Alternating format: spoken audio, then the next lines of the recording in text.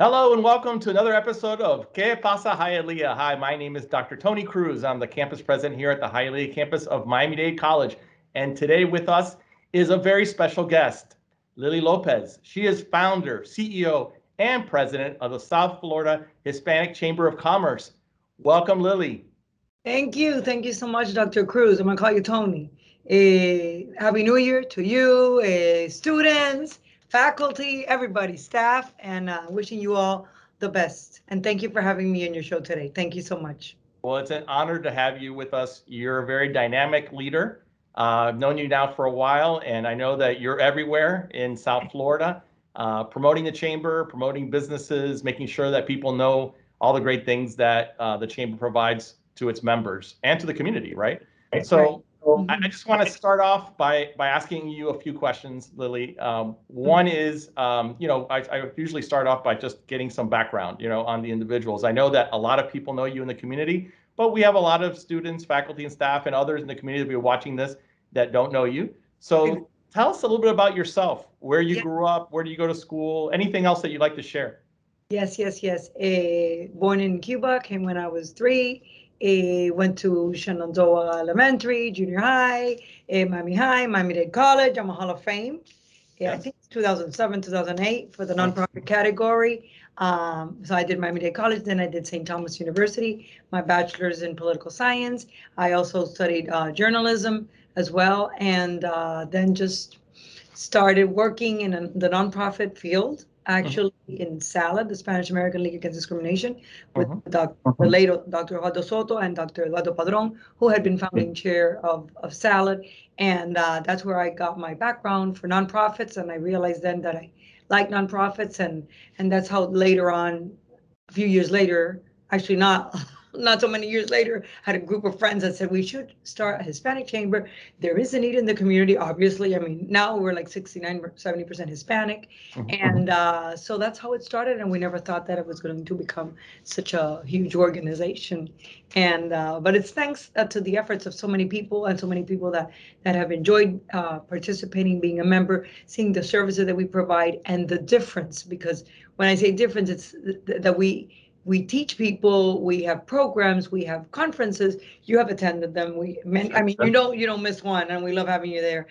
And but at the same time, they're fun, right? So we always give everybody a mojito. I mean, we're saying it. I mean, students and whatever, mojito. They put more of the guava than the alcohol, but you have something different. You bring something different to the table. A lot of not happy hours, but a lot of I call it like the pre-event happy hour, meaning that for 30 minutes, 45 minutes, members are able to engage and have a drink or just have water, but get to know each other, which is what a Chamber of Commerce is supposed to be doing. We just can't go into an event and just immediately at noon sit there on your table and get to know the 8 people around you.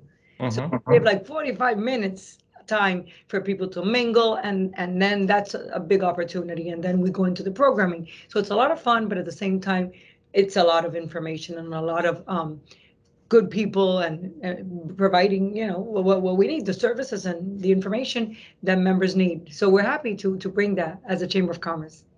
Yeah, no, I've been to a lot of those meetings, and I know that those are really fun and informative as well, which is really important.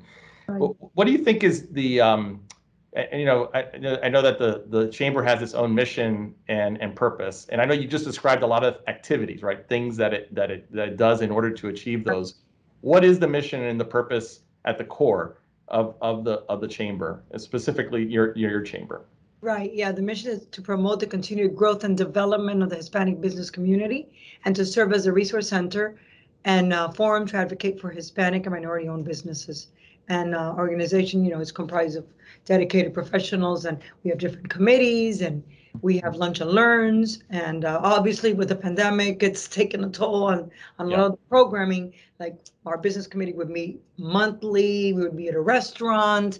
And so things have changed. We've had to do a little bit of Zoom, but at the same time, we are doing live events, and it's been challenging, but it's been nice to see that we were the only chamber that was really doing live events. And you know what? You saw it. We took a lot of precautions. Even at the beginning, we had plexiglass. in front of the stage. The Mhm. microphone had the disposable covers with gloves. You would remove the. So we really, you can't say that we were careless, because sometimes people say, oh, they're doing events. No, we're doing events, but we're doing it conscientiously, and we're doing it the right way, the proper way. We don't want anybody to get sick. Nobody got sick, but at the same time, we have to continue providing businesses with what they need. They need the resources, the tools.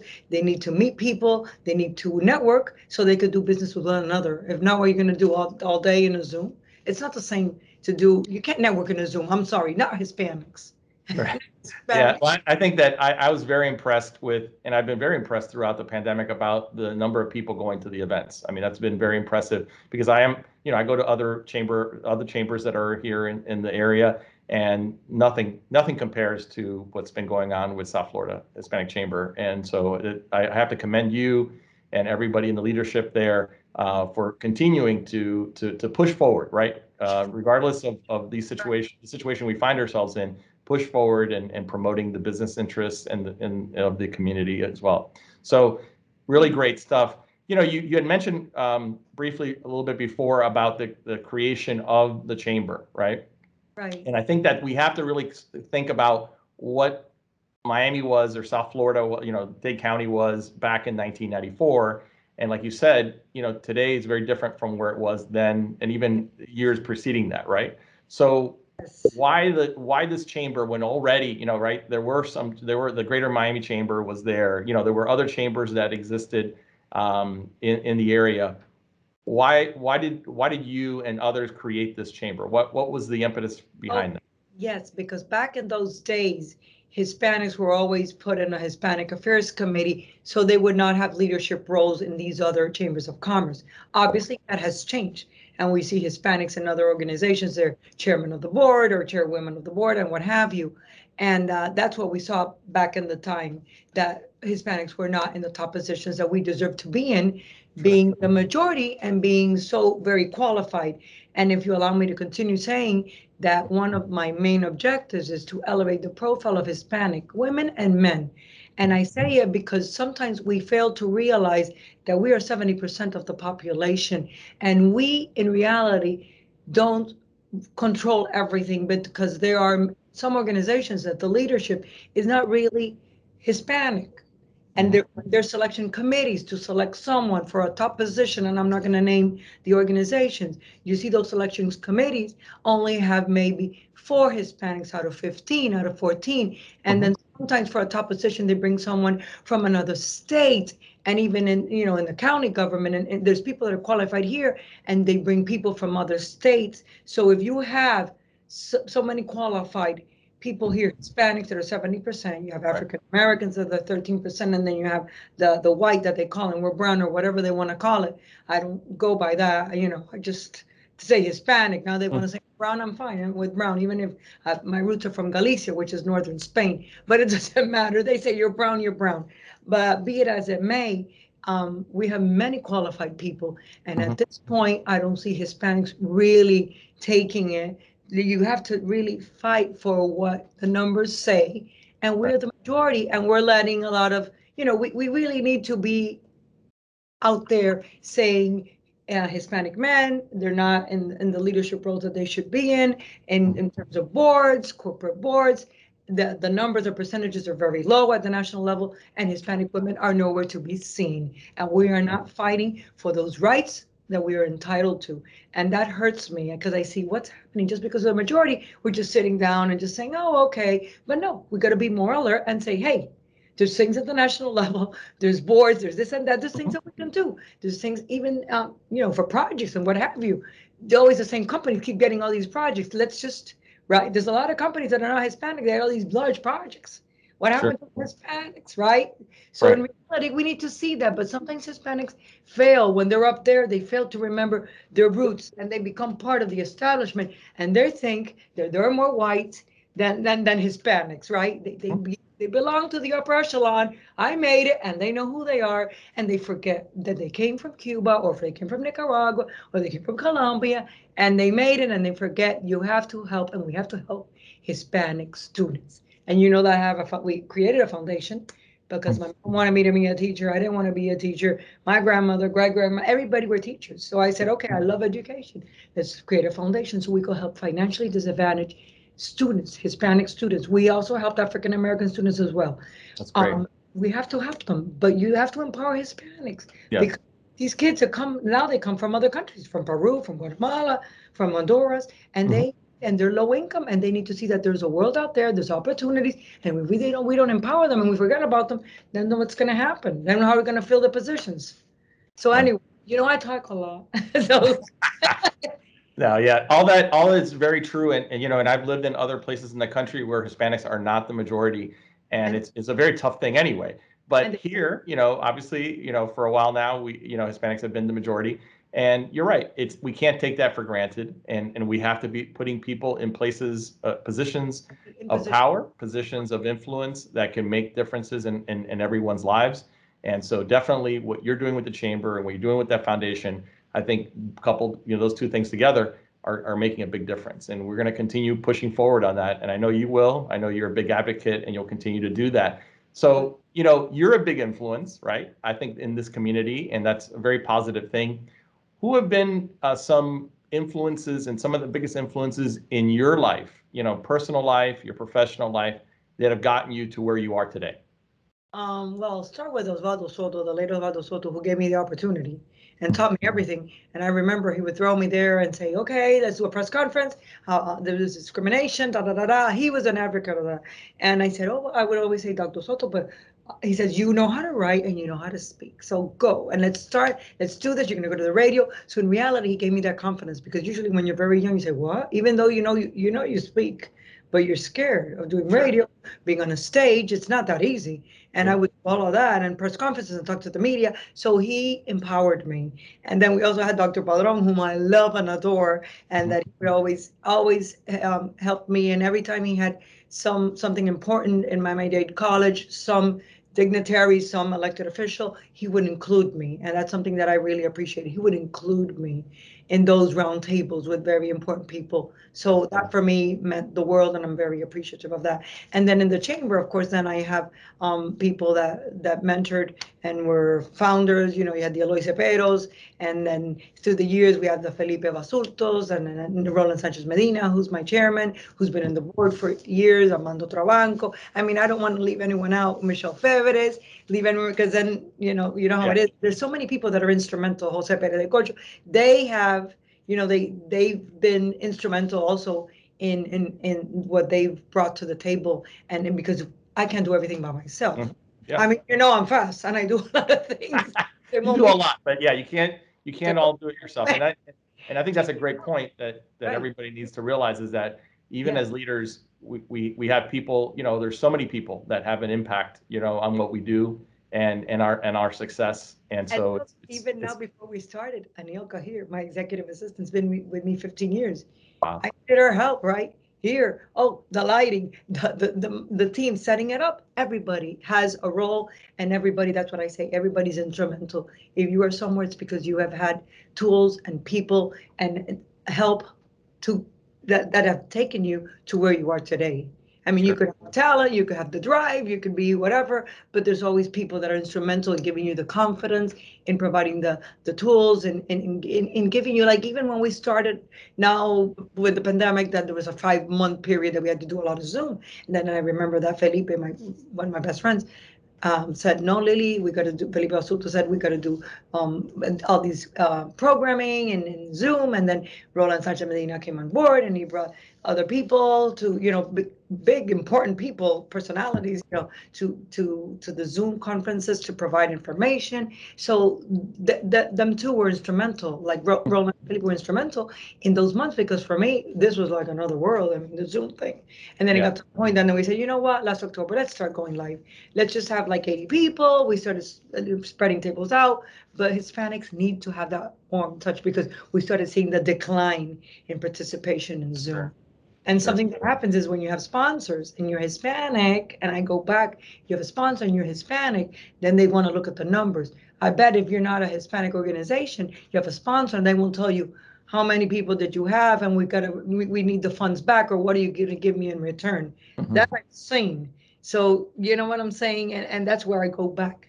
If it's not a Hispanic, if not a Hispanic organization, the sponsors and those big corporations are a little bit more lenient and give you more leeway in having less attendance or less participation. But you're Hispanic, then they're there on top of you, and that's Mhm. what I'm fighting for, because it always happens. And if we don't speak up as Hispanics, you know what? No one's gonna do it. So we gotta speak up and say the truth. And so we've been doing live, and then live, nobody can tell you anything. We're live, we're taking care of everybody. The attendance is there, the speakers, the panels, right? The panels have been fantastic. No, they've been great. I mean, yeah, I mean, the speakers are top notch, top We've notch. Yeah. done cryptocurrency, we've done the heart disease, which Mhm. we always do because that's so important. I mean, heart disease is the number one killer among men and women. People I know are thinking now about COVID and whatever, but heart disease is really, Mhm. really bad. Definitely. Yeah, Yeah, and those are all, I mean, yeah, I mean, yeah, definitely a great thing, educational. And you get educational and good for the community at large, right? It's not just about the businesses, it's about everybody. that exactly taking care of the community, and Right. people don't know that. I didn't even know that before we started doing this. We do this series every year, so for the past 8 years I said, oh, I didn't know. I thought people died more of cancer, and they Mm. don't know. And that's the number one killer for men and women, And women. heart Yeah. disease, Yeah. both.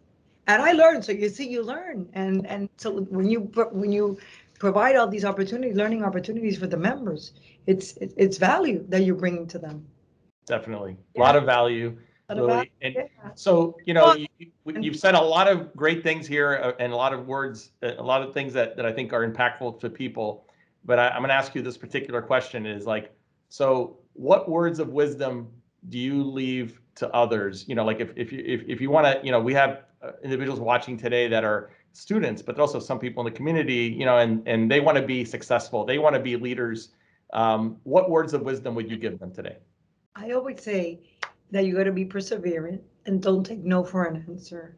And if you have to circumvent the person that says no, you go around and you go to someone else who's at that same level or above that person, and you try to make it work. Let the people, whatever it is that you want to get something out of, rest like for some months, but then you have to eventually don't accept a no. No is not, that doesn't. I always tell people, don't say no. Say I will try, because there's people that you ask something and they say, no, I'm not gonna be able to. No, just tell me, I will try. I will try. And if not, if they get really not, that they don't want to do what you ask, the favor or whatever it is that you want, well, then you try to go around it. And if it's a big company, you will go around it. And the person that says no doesn't even know that the other person or that their company is a member and is participating or what have you. You always have people don't like to participate in there's people in companies that don't like to come to events Right. or any type of Sure. They program, don't want to be in the public eye. Yeah. Yeah. because you know why? Because it takes time for them to assign it to someone else. So it's easier to say to someone else, "You go," and I'm not going. But sometimes there's people that are lazy, that don't. They're a top position, and they don't even want to say to other people, coordinate and say, "You go," because take advantage of this opportunity. So in Right. reality, for them, it's better to say no. So what happens with those people? You push them aside, and then you go around them. And in these big companies, you go to someone who wants to participate. That's what you have to do. Mm-hmm. But Yeah. don't, no, I'm not taking the no. Okay, it's a no, but I'm going to go around you and do something else, because you know what? It's beneficial to your company and to your employees. So those that are saying no because they're lazy, because everybody should be participating in an organization, be it this one, be in the Greater Miami, the Coral Gables, Miami Lakes, whatever, Hialeah with my friend Mandy Yanis, what kind of organization participate. But it's important to be involved.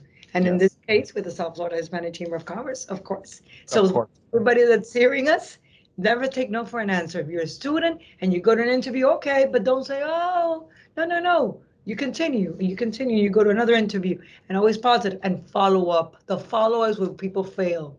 Mm-hmm. Yes, definitely. You That's gotta, that's the key right there is the that's, follow up. Yeah. everybody, did you follow up? You have to follow up, because what you're going to think the people are thinking of you. No one's Right. thinking of you, Right. right? That's what Right. I say to young people, students. No You have one's to put them you have to put yourself in their mind, right? You have to keep them on top of their mind. So make sure that they know that that's what who's you the want. interested That's party, what you want right? to do. That's what you want. And sometimes you're right. Sometimes even that opportunity may not come at that moment with that particular position, but that person will remember you and say, Right. "Oh, remember that person? She or he was so perseverant. They, Like I'm going to you, call right? them, or I'm going to email them, call them, or whatever, and contact them So you're right. Very, very true. Very true. And I've had opportunities in my own life that have happened Of course. based on that. I didn't get what I wanted, but at that moment, right? That moment. But later on, you get it. So you You just get it, keep exactly. going at it, and you'll get it. But you have to be perseverant. You're the Yeah. interested party. When I want to bring a guest speaker, oh, I tell someone in my office, oh yes, I wrote. No, no, no, no, no. I'm gonna write. I'm gonna call. I'm gonna continue until I get the yes, or they send someone else. But I'll probably get the one I want. Yeah. Because to do Well, it, interested party. I think no is not in your vocabulary. No. Right? Take no for an answer. No, no, no. Exactly. Just have to persevere and make it happen, and that's it. Definitely. Definitely great words to live by. I think it's a very simple but very important way to live your life. Just don't take no for an answer. I think that's young people, absolutely young people, because now you see them all the day on the phone. I even tell my daughter, no, no, no, no. Did you do this? Did you do that? And she, she's so smart. She's scholarship, UM, whatever, presidential scholarship. But even if she's smart, you gotta remember, hands on. You're the interested party for this and that. You gotta take control. And for all young people too, because they're all on their phone. Oh no, but they didn't return my call. What do you mean they didn't return your call? Well, you call until you drive those people crazy, right? You call. Just keep going at it. Keep going at it. Don't say no. And if not that person, talk to someone else and try to get that job, and you'll get the job. That's right. Right. Well, Lily, I really enjoyed our conversation, and I really love your message. Again, you are a dynamic leader. You're a person that's well respected in the community. You are continuing to do many things for us as a community to make sure that we're stronger, we're better, not just from a business standpoint, but from just, society in general. So I want to thank you for that. And thank you. And I know you're going to continue doing the work that you're doing and even bigger and better things. So again, thank you for joining me today on Que Pasa Hialeah. My honor. And I love the fact that you're the president of the Hialeah campus, because before you were there, I don't remember meeting anybody there. Right. Well, so glad that you're there. It's been great and we'll continue obviously to build on the things that we've been doing. So yes. Thank you again for joining us. And I want to thank you all for joining us today on another episode of Que Pasa Hialeah. I look forward to seeing you next time. Thank you. Thank you for having me. Thank you.